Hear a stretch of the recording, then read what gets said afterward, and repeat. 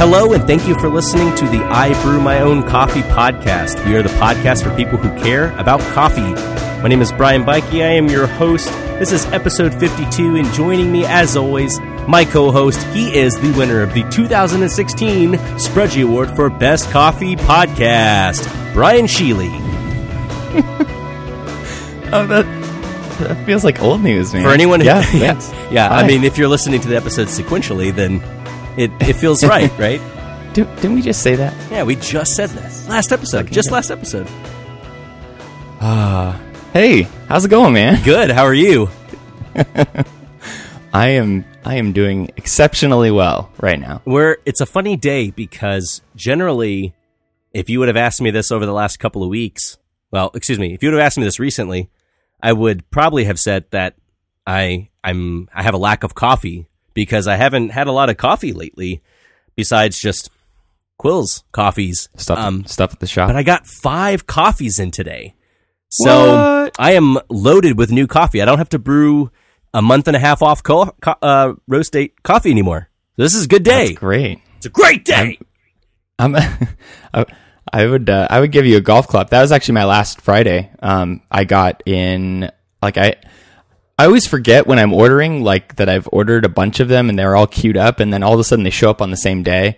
That was what happened to me Friday. Right. So I saw you have you made me a little paranoid because you said this many office coffees until SCA, and it got me really nervous for SCA because it's not a matter of how many coffees that is. It's the fact that it's able to fit on your counter, and yes. that's a tiny timer.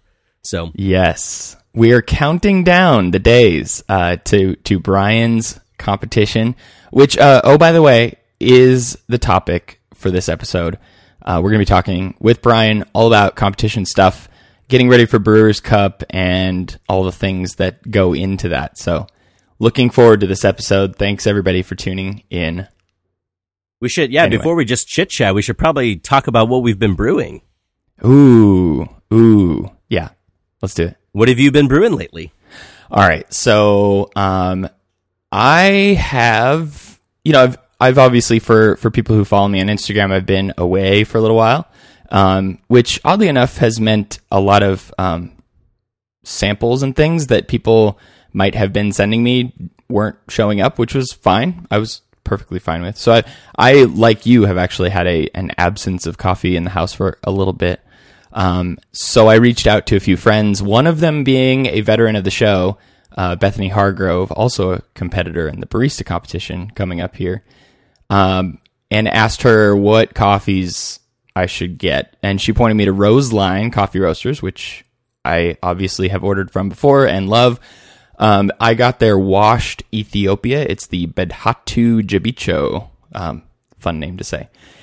Anyway, yeah, it's beautiful. It's like, she said she was still thinking about it when she gave me the recommendation, and I could see why, because it's one of these coffees that just hits you right in the mouth with citrus and tropical fruit. It's just really bright and poppy. A nice honeyed body, just really a lovely coffee that I enjoyed a lot. We brewed it in the office on the Chemex. We brewed it at home on the Ratio. Did a bunch of 25 gram Kalita waves with it, and every one of them just super great. So I was definitely digging that coffee. How about you? What you brewing? Well, a little over a year ago, John Quinn, roasting at Steadfast Coffee, had sent out several bags. This was right, I thought, around the time that we had moved to Louisville. Had sent out some bags of their Serra Azul Geisha that he had. Some that were just sealed bags, and a couple that were from some various roasts that he had sealed up and then vacuum sealed. Okay? And one of those bags I had let stay vacuum sealed for 1 year. And this week in the office, we brewed it up. So I brewed up a 1 year off roast. It wasn't frozen. It was just in a bag in my drawer.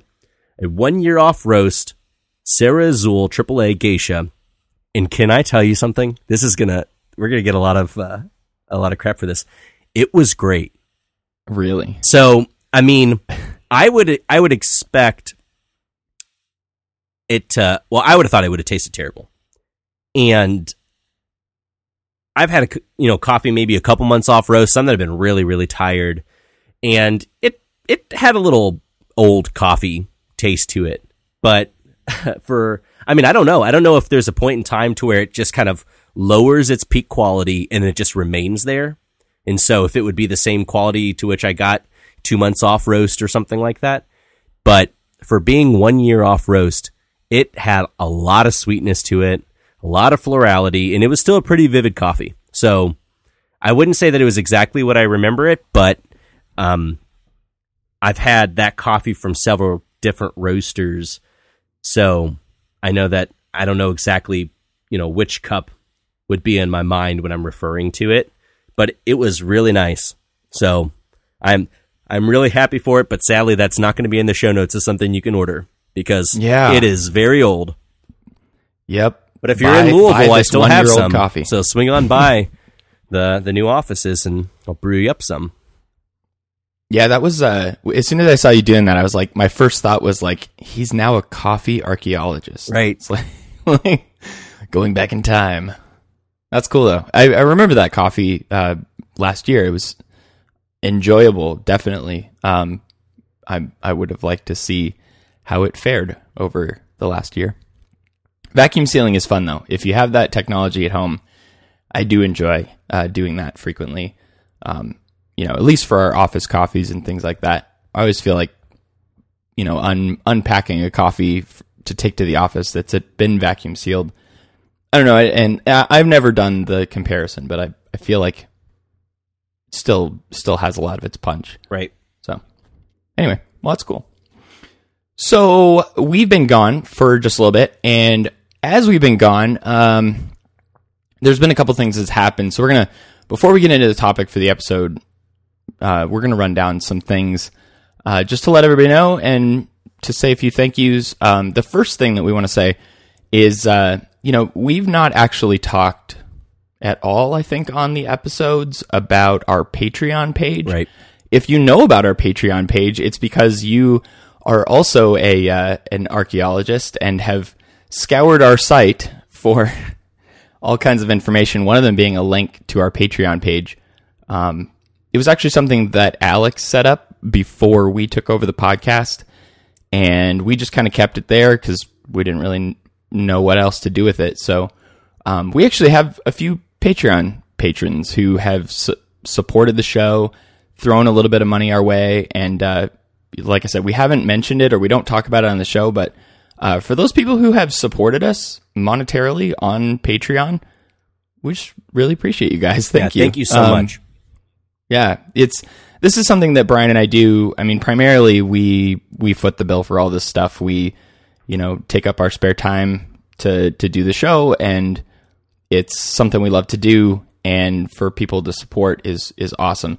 This is obviously not a request for anyone else to go out there and support us on Patreon, but for those people who have been, really, really thank you guys a lot. So, speaking of support. So we also, this past week, released a recommends email distribution to a whole bunch of people. Yes, we did. Actually, I think we are up to almost 1,000 subscribers now, which is it's insane. Really cool. Yeah. So we're shooting out emails about coffees that we like to people, and one of those coffees was a coffee from Land and Water.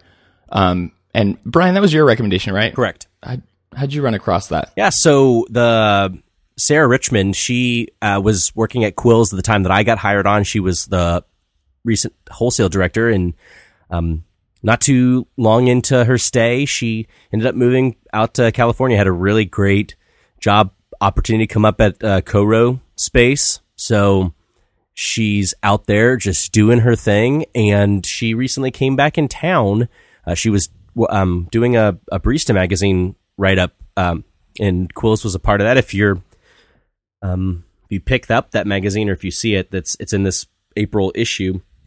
But while she was in town, she brought me a slew of goodies. She brought me some of Devin Chapman's competition coffee, and another one from Coffee Manufactory, and a couple of samples from Land and Water. It's my first time having them, so a couple of single origins, and then their blend is what I believe I put in to IBMOC recommends. So, it was really cool. It's somebody I hadn't heard of before. Yeah, and I've had a chance to try Land and Water once or twice. I've ordered, and they sent me out something as a hello gift at one point. So here's the point of us talking about Land and Water. After releasing sort of our recommends deliveries earlier this week, they reached out to us and are offering all of the listeners, whoever you are out there, 20% off of your order as a thank you for giving them a nod in our recommend service, and which I thought was really cool because, you know, we didn't get stuff sent to us for this, or they didn't even know we were recommending them until it showed up, you know, in people's emails. Right. So, you know, as a result, they really want to thank you all for your support and for our support. And so if you head on over to their site and use the discount code IBMOC20, that's IBMOC20, we'll have a link to that in the show notes, obviously. Save 20% off your order. So that's pretty cool. It's actually really funny, though. I know there's a lot of roasters that, you know, in order to get IBMOC recommends, you have to be signed up for it. And then, you know, depending on your flavor preferences, you get a coffee mailed out to you. And so a lot of folks, they get, when we post the recommends, they get tagged as being one of the roasters. And, you know, I feel like at least one every single time is like, hey, would you mind forwarding us what you sent out? Because we never saw it. We don't send it out to that. Maybe we should do that. Maybe we should do that in the future to at least check to make sure they have stock or something. But yeah. Anyways. So one more thing, in addition to that, which is probably the biggest thing and maybe is the thing we should have led off with. But, okay. So we have talked about this for quite a while, and I think we are about ready to pull the trigger on this new little project, for IBMOC. It is, an ice cream cart channel. Oh, man, that would be fun. Sorry, I thought we were talking about. I guess we're okay. Not in Phoenix though. Ice cream carts in Phoenix are a terrible idea. Right. Milkshake cart. Maybe in Louisville. An ice cream cart that actually gives out milkshakes because of the weather. Because of the weather. Yep. Anyways, that's like ordering chocolate bars and having it turn into hot chocolate. So Slack channel. A Slack channel. So yeah, we're going to start up a Slack channel, and we've had a lot of people interested in talking more about brewing, about gear they might get in, things that are going on in the news, even specific conversations about each of the episodes that we have, in addition to just, you know, coffee talk. What do you like about a coffee? What are you drinking right now? So we're going to have basically just a Slack available for anyone who wants to sign up. It's totally free, obviously. And you can come on in and, you know, join in the conversation and post stuff and respond back to people and, you know, whatever you want to do. And it's just another way to get in touch with the coffee community and sort of support some of these conversations. And details for that are going to be coming up, but you can go over to ibrewmyowncoffee.com/Slack and submit your name and email address. And then as soon as the service goes live, we're going to drop you an invite and you can come on in and join in the conversation. So hopefully everybody enjoys that. I'm looking forward to getting into some of those conversations in a little bit more depth. Sometimes Instagram is really hard to keep a threaded conversation or share stuff, and Twitter's even worse. So, you know, maybe this is something that people can use and make good use of. 100% politics free. Oh boy. You talk about politics, you get banned. We haven't talked about this yet, but that'll boom. Yeah. Except for, like, we should have a whole channel about, like, people ranting about cold brew. Right. That's a thing now. So anyway, so let's get into the episode. We have been quite busy. Actually, I say we. Brian specifically has been quite busy, doing a lot of very exciting things in coffee, pushing forward his own coffee career. And a few months ago, as a lot of you folks know, Brian joined in on the competitions and entered Brewers Cup in the qualifiers. And he placed 6th, which is just completely crazy. And he is on his way to nationals here in a few weeks. And so we're super excited for him. But I thought, let's sit down and give the listeners kind of a peek behind the scenes into what it takes to do the kinds of competitions that he's in the process of doing. So can we go back like late last year and kind of run down where you started in your road to the qualifiers? Absolutely. So what coffee did you choose and why? For the qualifiers, I did our Ethiopia Baridi, which we no longer have on the menu, but I was just going through the coffees that we had on our menu. And we had some other options that, we had the Los Arboles Geisha, which we got from Colombia, which is really nice, and some other Colombian coffees. And Lee Sill, he's our director of wholesale, he was also competing. He was going and competing on behalf of Quills. So Who are you competing on behalf of? I just went under IBMOC or independent or any of the above. It was weird because there was a bunch of different forms and boxes to fill out, and none of it really got attributed to. It doesn't matter. Yeah, but a year before that, I wanted to compete and I didn't because of financial reasons. I couldn't swing it at that time, and I didn't want to let another chance go by without doing it. So I just kind of went in as an independent because the rules, they technically allow multiple people from a competition to run in a given competition, but they make it known in a couple places that they encourage only one person. So we had it per shop, basically. Per shop, right. So they had, and this is per competition. So for barista, for brewers, like those are all, you can have multiple people in each of those, but for one given, so in brewers in this case, they'd ideally like you to only have one representative. And I was interested in going, so we were holding an in-house competition because there were a couple of others interested as well. But I didn't want to do the in-house because of where I said I was the year before. I knew I wanted to do it, so I knew I didn't want the in-house competition to be what decided if I would or wouldn't go do it.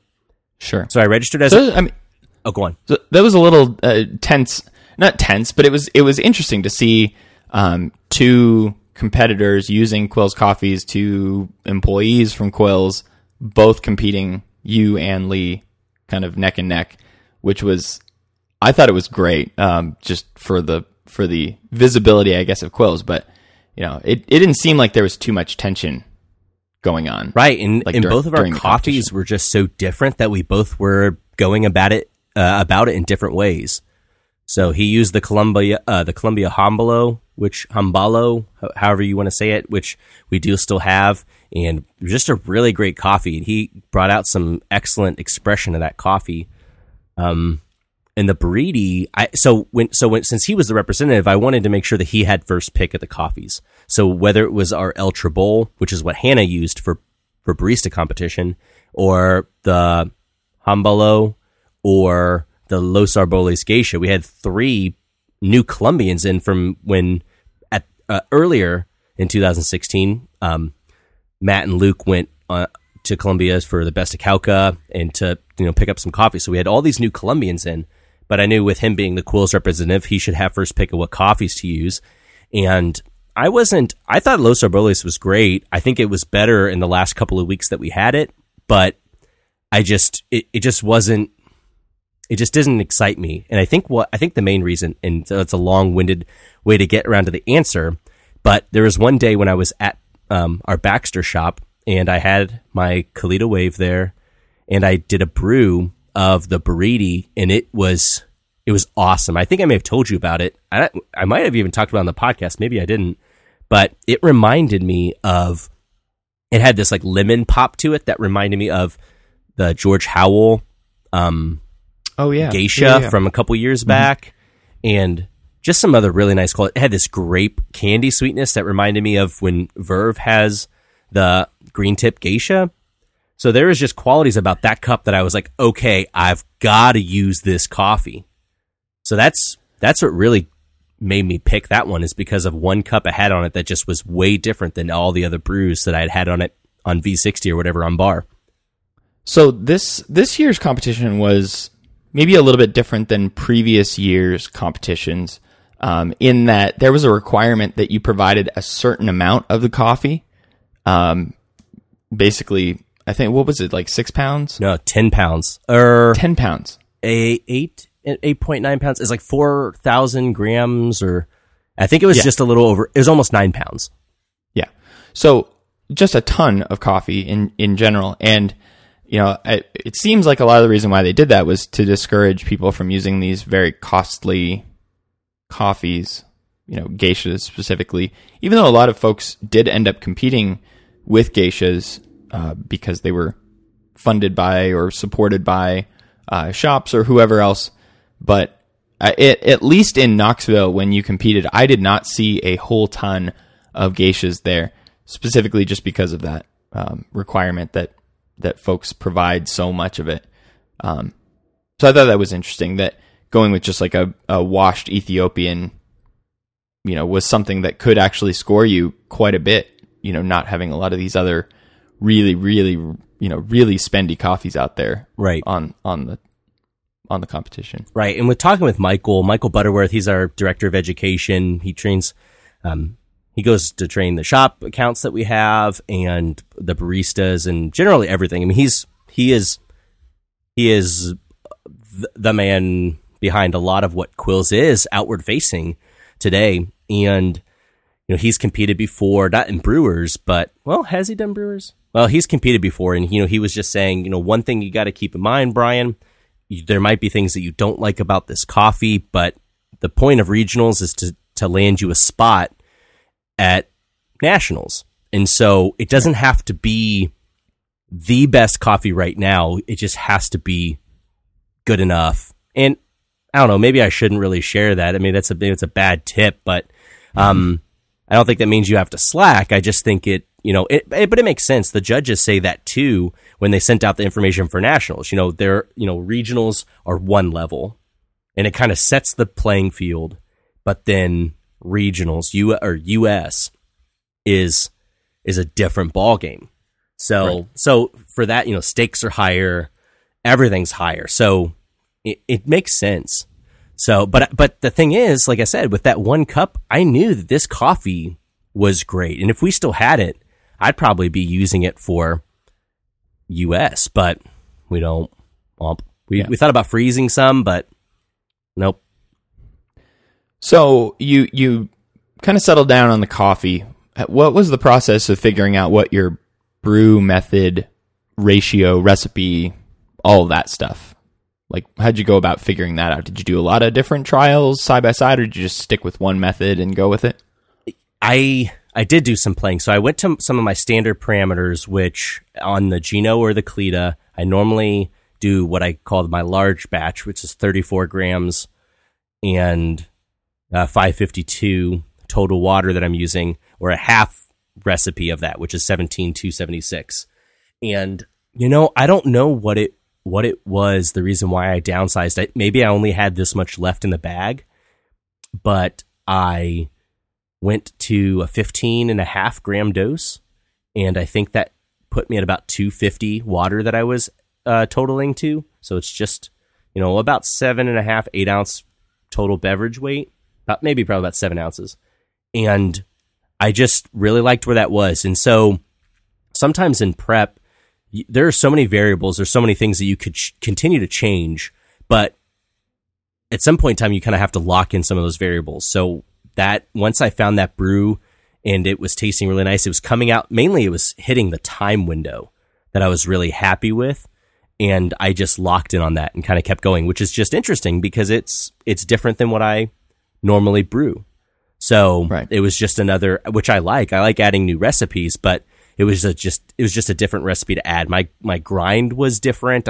I was using slightly coarser grind than I normally do for like V60s. It was a finer grind than what I normally do for my Cletus, which makes sense because it was a little smaller dose. So it's just little micro adjustments that kind of got me to where that recipe was. So you had a comparatively speaking, I mean, that's quite a small batch for a Gino, which you ended up going with, right? The Gino. Correct.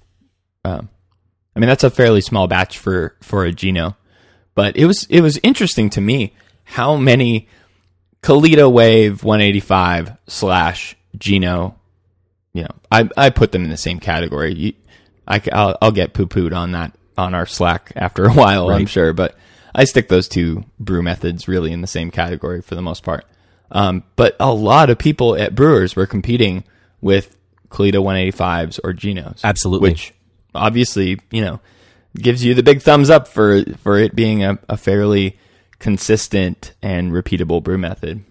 Right. And it was something that, TDS cup after cup was staying similar. if anyone watched my stories back then, you were probably seeing where I was messing with water temperature that I'm starting with because I'm measuring the bed slurry and just trying to keep it in the pocket of which I really wanted it. There's a lot of variables you try and chase for that. And what's interesting, though, I felt like I needed to kind of lower that dose because the coffee was so dense that it had a lot of... It took a long time to clear the brew bed. Yeah, I think it was still about a 4 to 4 minute brew for such a small batch. But the coffee wasn't over-extracting. So sure. I wasn't fearing that it was giving me bad qualities in the cup. It just continued to draw out more sweetness. And I think because I kept brewing it, I knew that and I understood that. And if I dosed higher, it just lacked some of the pop in the zing that I liked in the brew. So it was interesting. I'm grateful that we landed on that recipe, but it was very weird. I think what I played with the most is water because we've talked about this. Last episode was with Third Wave Water. But we have a shop in Louisville. We have two shops in Louisville, but one where our offices were previously located.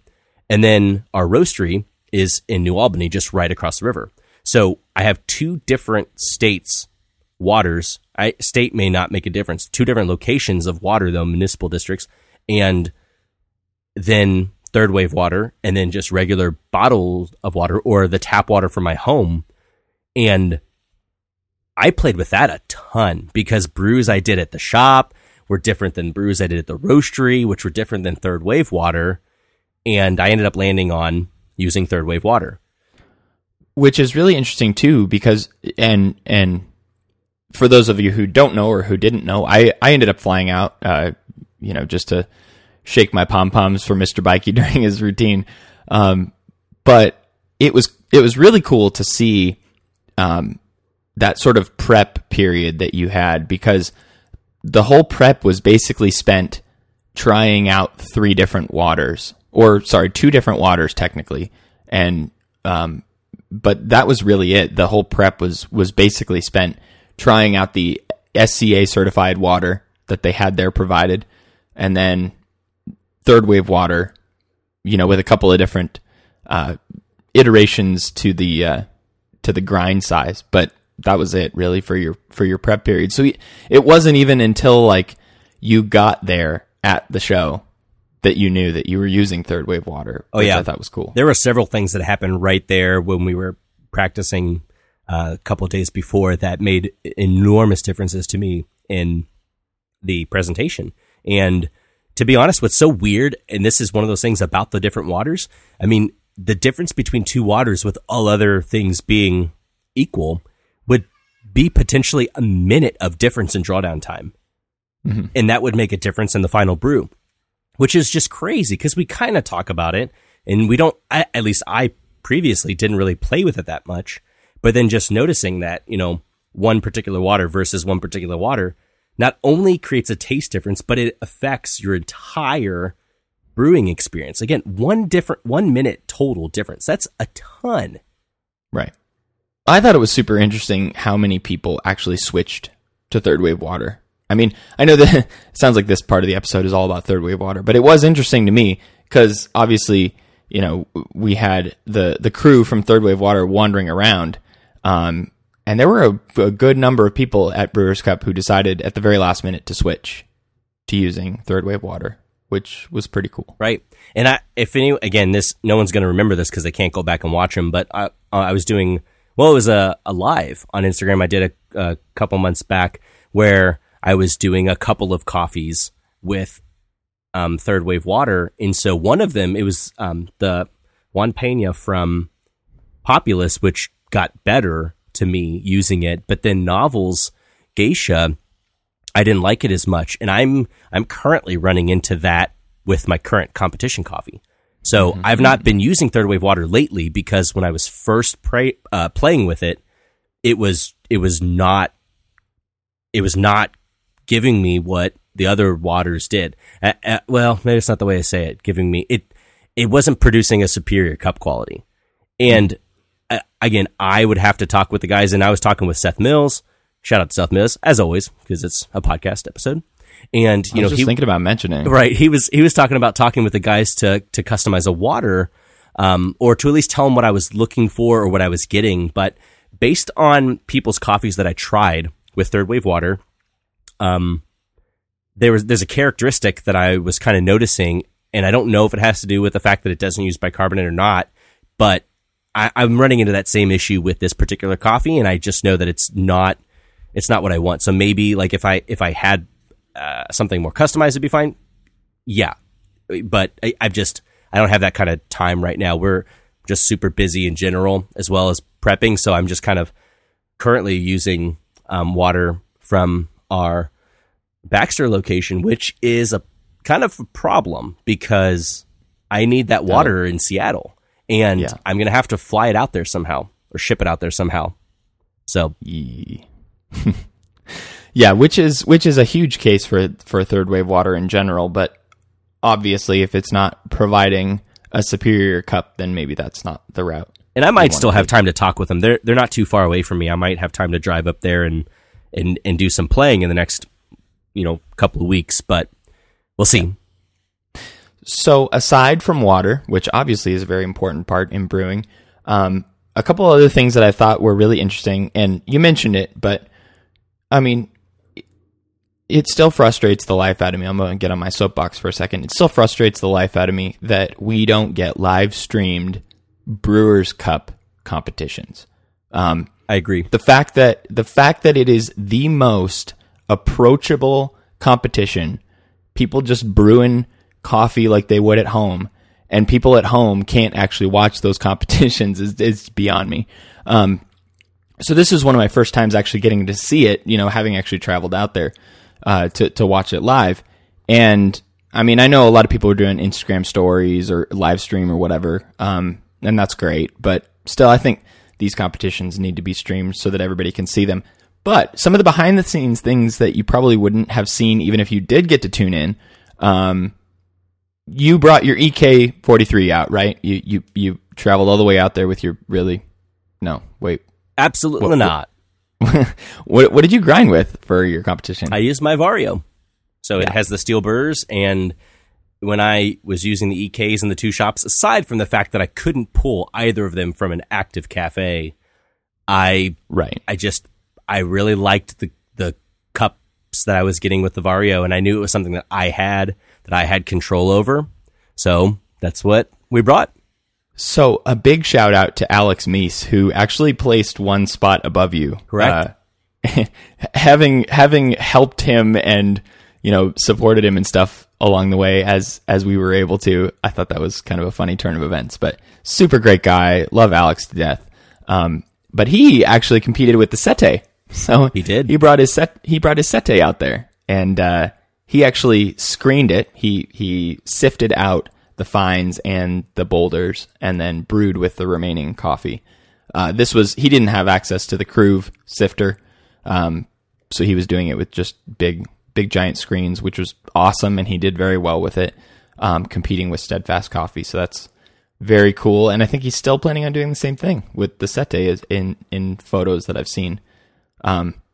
Anyway, so that's something I think is just super awesome, is the fact that people are competing in these competitions not using equipment that you can't go out and buy yourself at a reasonable price, competing generally with coffees that are available in shops, which is another reason why I just think Brewers Cup is the cat's pajamas. Right.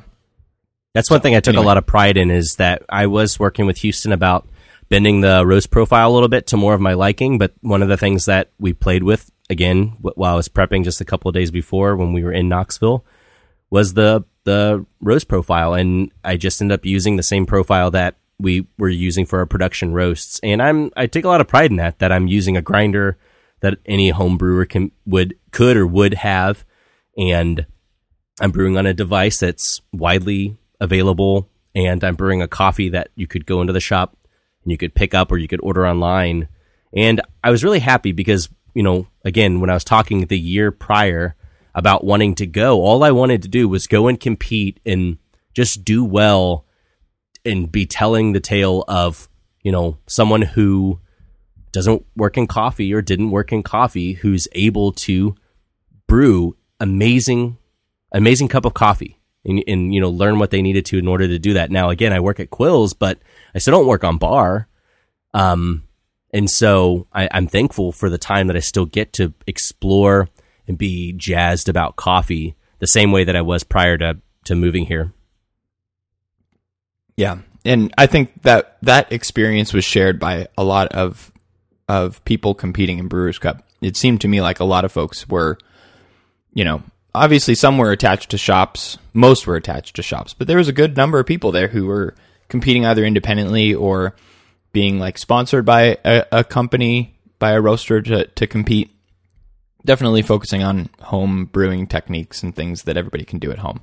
Very cool. I think it's funny because we kind of joked, this is a long, long time ago, but we kind of joked about us being the DJs for Brewers Cup. And I think it's funny that, one, we were there both together, but, I was competing and you were just hanging around and shaking pom-poms and taking photos and watching other competitors and catching up with friends and stuff. But I think it's funny that we were both there, but we weren't commentating. And here we are talking about how we wish there was commentating about it. I mean, it'd be great. Obviously, I would still love to do it. But in the future, Sprudge, you know some guys. Anyway, so as we near closer to the Nationals, which just a few weeks from now, how's prep going? We haven't talked. By the way, just for full disclosure, Brian and I really have not talked in great depth up to this point, so I really don't know what prep has looked like or even what coffee you are using. So have you figured out what coffee you're using? I have, yes. And to be honest, just a couple of days ago, there was something that came that almost took its place, and I might still brew it a couple more times just to double check. But okay, so a large percentage of certainty that you'll be using a certain coffee or not. Correct. But prep is much different. So timing wise, it's just different. There's a lot going on for Quills. We've got, with new shops opening, we just moved offices. There's a lot of us going to SCA. Michael Butterworth and I are going to be going to Panama in May. I extended that invitation out to you as well, so we'll see what happens. But we're going to be going to visit the Lamastises and some other stuff. So there's just a ton going on. So prep just looks so much different. Plus, we're working with a coffee that we didn't previously have on our menu that we had dialed in already. So tweaking the roast is something that we're doing for competition, but at the same time, we would be doing it, bringing it on the menu also. You know what I mean? So is it one I've had? It is one you've had. So I don't know. I don't know if this soon I'm supposed to be quiet about what coffee I'm using or not. Huh. So what do you think? Do I need to be quiet about what coffee I'm using? I think you could say it. Okay, so I'm using the La Papaya. Yes. And sorry, it's okay. It's okay. And so it's been. But what's so interesting about this coffee is that it's much different than the Baridi was, in that getting it in its window is incredible, but it is very hard to do it. And so it's proving to be very challenging for me as a brewer, for Houston as a roaster, and it's easy for me to get really, really, really beat up and discouraged about that. But at the same time, it is very exciting. And if we do well with it, then it will be incredibly rewarding. And I guarantee that story is shared among the producer as well. So, that's exciting as well. But it has been quite a coffee to wrestle with, and I'm very, very, very excited about it. So let me just say, you and I both obviously were huge Juan Pena / La Papaya fans last year. I mean, as were a lot of people. An amazing coffee, and I had it from a whole handful of roasters last year. And as soon as I started seeing it pop out on shops pages this year, I've been ordering the heck out of it. I've had it from Populous. I've had it from Quills. I've had it from Rose Park. Square One. From Square One. From Neat. Just a whole handful of roasters. And I will say, this year, I don't know what it is. I don't know how, if I'm being completely objective about it, but I have had some incredibly good ones this year roasted by certain roasters. And I've had some not so great ones roasted by other roasters. And I think in general, I've had fewer amazing ones this year than I had last year. So I wonder if your point about it being challenging to nail down, I wonder if that's just something that exists across the board. Now, obviously, I don't know if everything is the same lot. I don't know, all that traceability information. I haven't compared all that, but in general, I've had a variety of experiences with it. So I will be really curious to see how that coffee fares. Yeah, with you guys. It's been crazy, but it's really, really, really cool.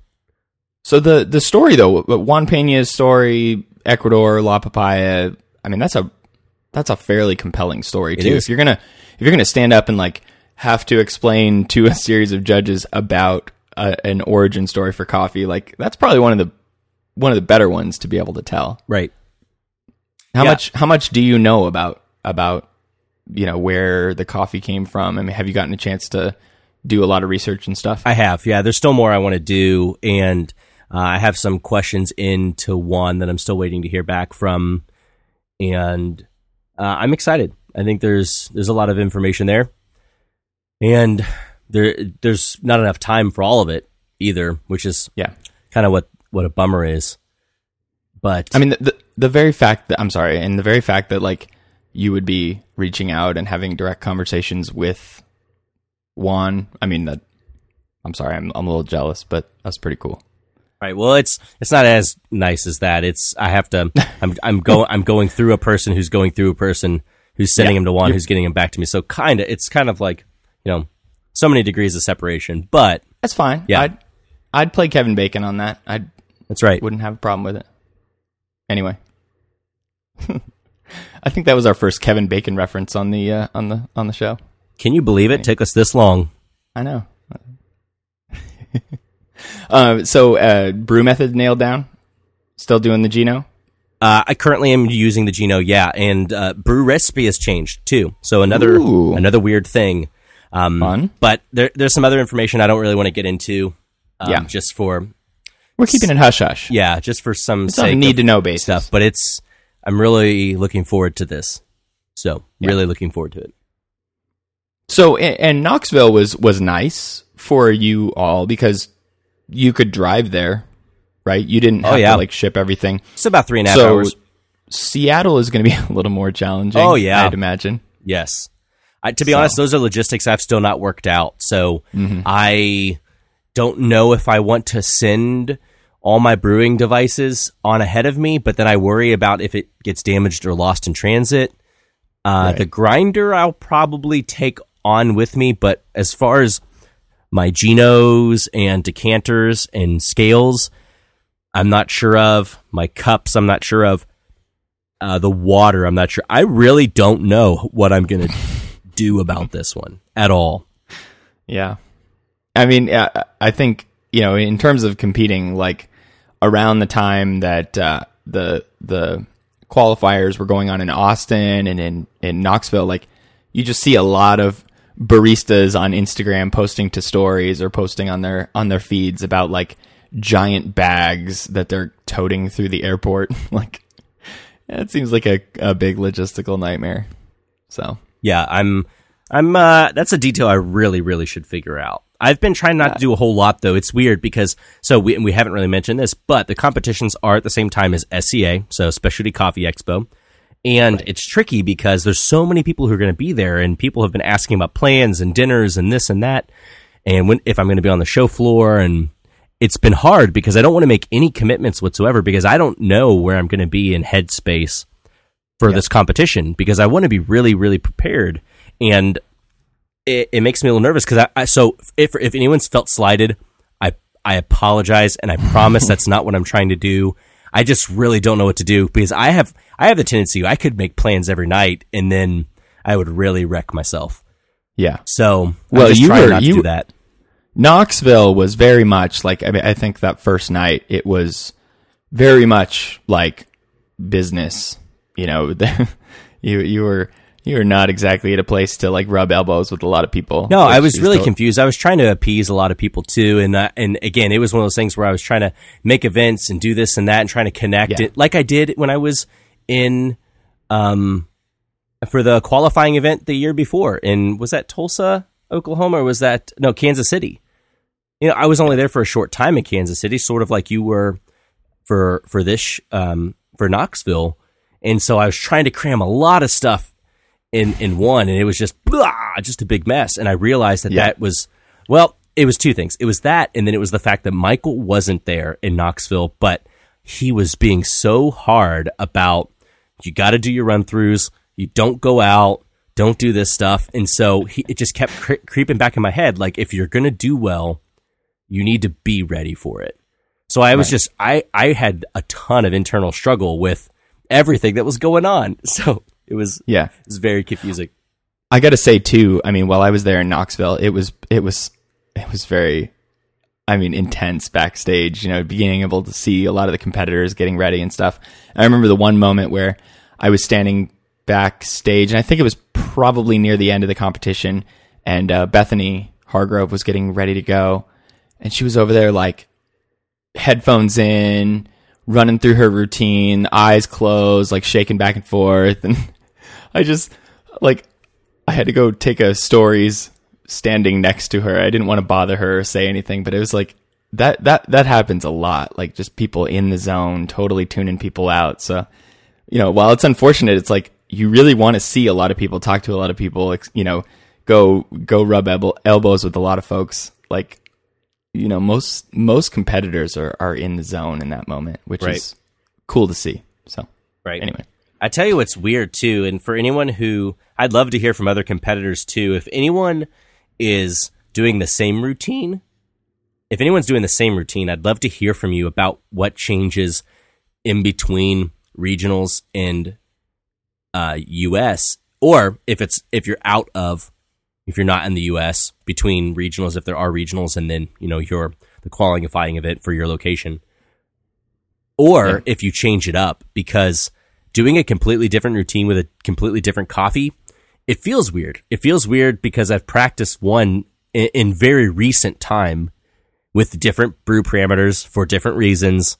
And so when I'm talking about something different, it feels foreign, as if I'm giving the wrong information, So you kind of have to fight. I feel like I'm fighting that a little bit because I'm not talking about Buriti, and I'm not brewing it for the same reasons, and I'm not getting the same flavor notes. And I feel like I'm erasing something that was just very freshly, like routinely said in my brain, and it feels really weird. So I'd love to hear from other competitors about their experiences too.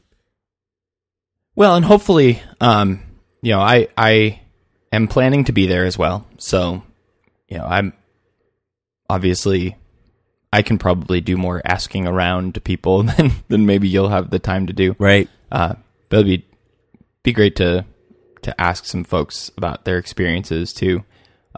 especially at that high level. With all the level of competition that happened in Austin and then obviously in Knoxville, I can imagine this is going to be a very exciting year for Brewers Cup, obviously for the other competitions as well. So I think that's about it. I think I probably have to go do a run through now. Yeah, it's probably a good idea. And obviously you're not a guest, but thanks for taking time to be with us. Absolutely. On the show. Likewise. It's this is a really stressful time, but I'm sure folks are really appreciative of hearing like a lot of the stuff that goes behind the scenes and all the work that gets put in and the frustration and struggles about trying to pick a coffee and compete at this level. It's pretty cool. Where are the where are the winners going to go if and when they win in Seattle? I forget where Barista goes, but Brewers is in Budapest, and I believe that's in June. So it's a pretty quick turnaround. Yeah. International travel. That'll be fun. Right. Maybe I should book my tickets to Budapest. Zoom.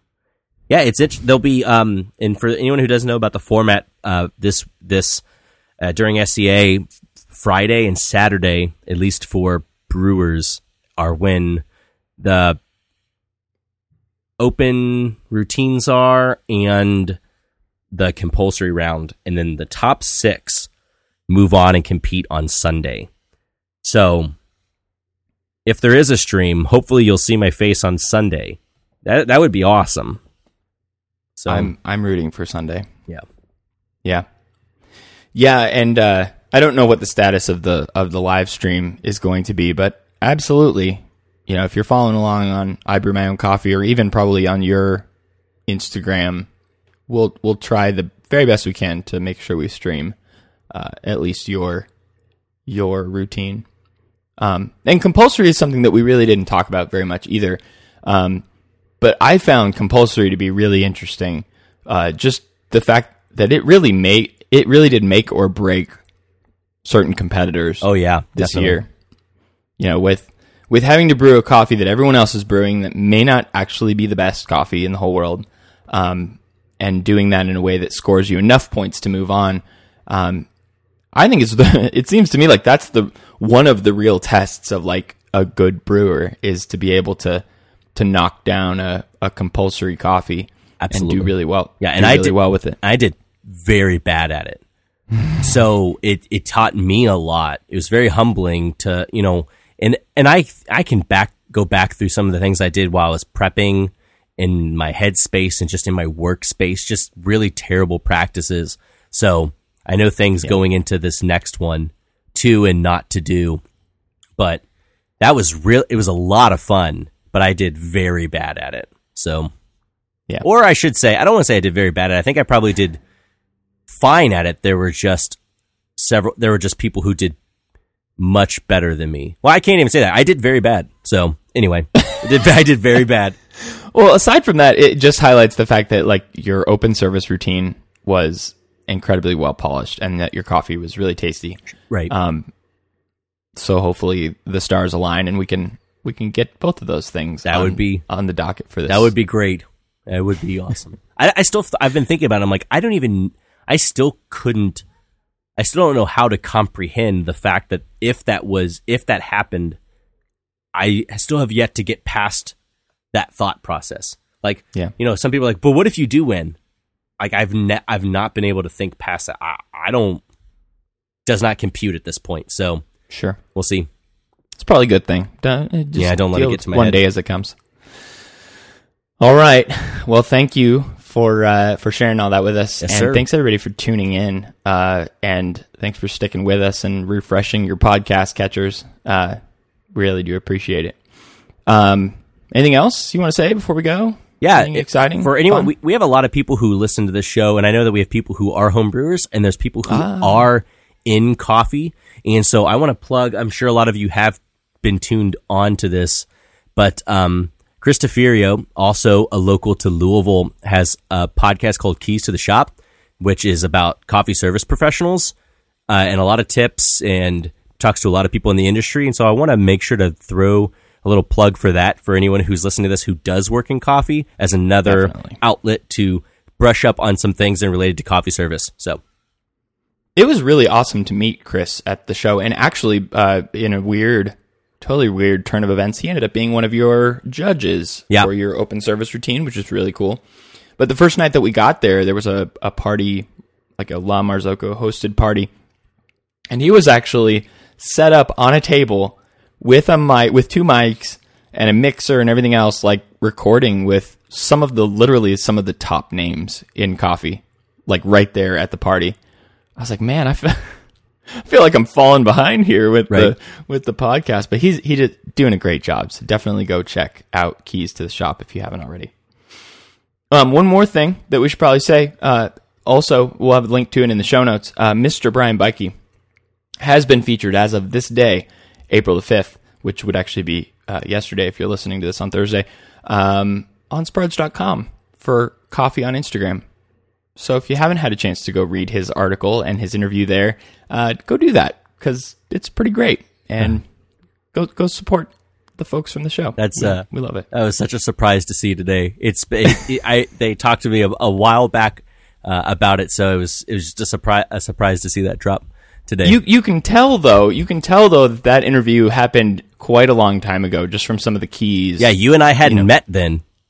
I know. At the very end of it, you were basically saying like, "Hey, Brian and I haven't met. It'd be really cool to meet him." And it's like, yeah, we met a few months ago. All because of Sprudge.